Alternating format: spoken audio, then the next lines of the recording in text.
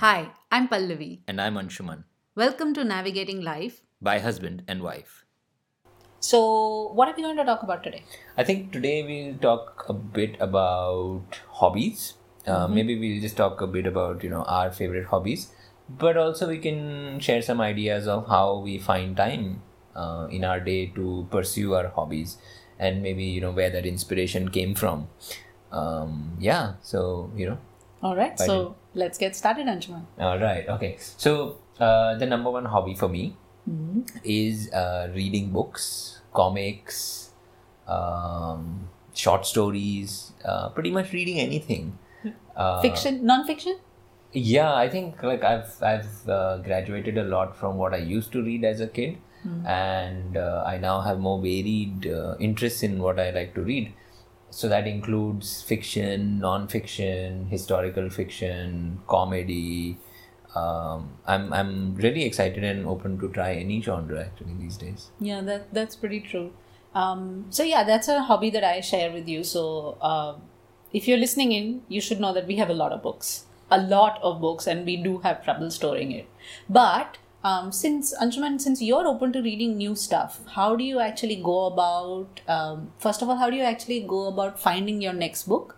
And then, what do you do? Do you buy it or do you rent it? What do you do? Yeah, actually, so it's like that parking conundrum that I find, where you drive into a parking lot and there's so many options you don't know where to park, and then you sort of end up at the end of the parking lot and realize, damn, I've missed all these empty parking spots.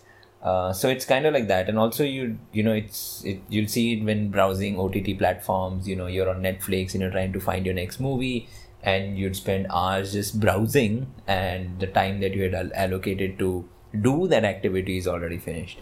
So that's step one, is being cognizant of that fact. Okay. So because I'm aware of that, I spend very little time in identifying my next book. I do rely a lot on external reviews. So I am on this website called goodreads.com, where other users on the platform are sharing their ratings and providing reviews of books. So I like to go there to find what is the next book that I would like to read, and from there I'll look at the various sources that I have for books. So there's obviously, one can buy the book in the physical form, one can buy it on a Kindle.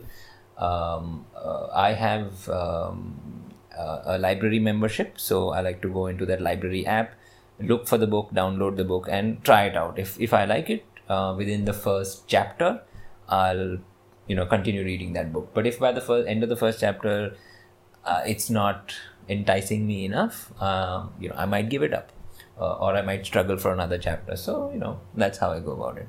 That's interesting. So my idea of reading is very much like how Amazon is convincing people to buy their products. So based on artificial intelligence, it'll always suggest products that are similar to what you have bought. So what actually happens is, how I am expanding my reading is step by step, very little by little. I basically end up reading similar kind of books, and anybody who knows me knows the kind of books that I like to read. Yeah, Joanne Harris. Joanne Harris is one of the better ones, actually. There are some really bad ones, some really, really bad genre that I'm reading. Since my experimentation with reading is very limited, I like Indian authors or authors that are writing about India. I like women-centric books, but not to the point where it becomes a little bit activist. I just like books where the protagonist is a woman, because it helps me to relate to that. I love my Agatha Christie's. I have a lot, and I've read a lot of them, even though I know who the murderer is. And no, Anshuman, it's not the butler in all of them. So even though I know who the murderer is, but I do read a lot of them. So for me, I think it's more about, it's less about experimentation, and it's more about just moving one step at a time and going to a new author and seeing whether I like them or not. Right. So Agatha Christie is your favorite author, isn't she? Yes, she is. I suspect we have all the Hercule Poirot books. No, we don't have the last 4. Okay. Mission to buy the next 4. Absolutely. So I think my favorite author would be Wilbur Smith. He writes historic fiction, rather he weaves fiction around historic events, and most of his books are based in the African continent. So, if you're interested in the history and how Africa evolved over the last couple of centuries, his books are amazing. I generally find them very hard to put down. Very fast paced and full of action, and very, very interesting books. Yeah, and how long has Wilbur Smith been your favorite author? That's a loaded question. Why are you asking that question? Because Agatha Christie has been my favorite author for 20 years. Yeah, okay. So Wilbur Smith has been my favorite author for maybe the last couple of years. So I do tend to switch favorite authors, but so be it. I get to read a lot of varied content because of that. Yeah, that's true. So, life is busy. How are you finding time to read? I think one important thing is being aware that life is not as busy as we make it out to be. The fact that we sit down and we say that life is too busy, we've already spent 5 minutes of our brain time in thinking that life is busy. Yes, it is busy, but those 5 minutes that you just used to think about it and say that life is busy, you could have put that in like a bank account in a way, or a time account, and over a day you'll realize you have 60 minutes available in that account, which you could use for pursuing a hobby. And it doesn't have to be 60 minutes, it could be even 30 minutes, and depending on your hobby it can be even 5 minutes.